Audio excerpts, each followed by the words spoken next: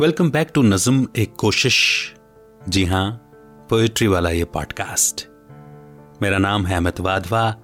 कविताओं कहानियों को आवाज देता हूं। आज की कविता है मन हर बार जीतता आया है, जिसे लिखा है सीमा सदा जी ने, रीवा मध्य प्रदेश से। आइए शुरू करते हैं। बढ़ता हूं जब भी आगे, भूलता नहीं हूं तुम्हें, ठहरता नहीं हूं इसलिए कि नियति इजाजत नहीं देती इसके लिए। चलते रहने से मन थकता नहीं है, कुछ पिघलता रहता है इसके चलने के साथ मन ही मन, जिससे बोझ नहीं लगता जीवन। कदम ठिठकते भी हैं जब कहीं, मैं आगे ही आगे गुजरता चला जाता हूं।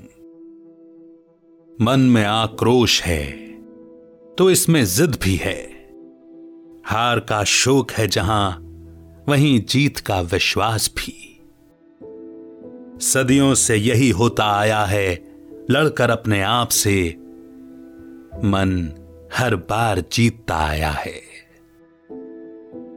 भूलकर मुश्किलों को, लड़कर चुनौतियों से, जब भी मन एक कदम उम्मीद के हाईवे पर तेजी से बढ़ा है, फिर नहीं डगमगाया कभी वो हार कर, मन हर बार जीतता आया है।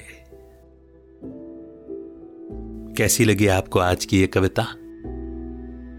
देखिए, अच्छी तो लगी है, लेकिन वो अच्छा लगना आपके शब्दों में, आपके एहसासों में जब निकल करके आएगा तो जिन्होंने लिखी है उन्हें भी अच्छा लगेगा।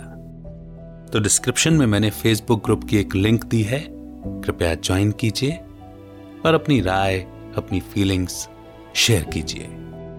अगर आप अपनी कोई कविता, अपनी कोई रचना भेजना चाहते हैं तो उसके लिए भी डिस्क्रिप्शन में मैंने एक ईमेल एड्रेस दिया है। बहुत जल्द एक नई कविता, एक नई नज़्म के साथ फिर होगी आपसे मुलाकात। तब तक रखिए अपना बेहतर ख्याल।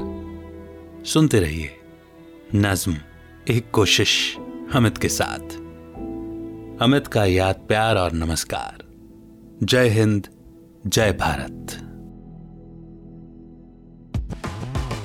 Like this Sochcast?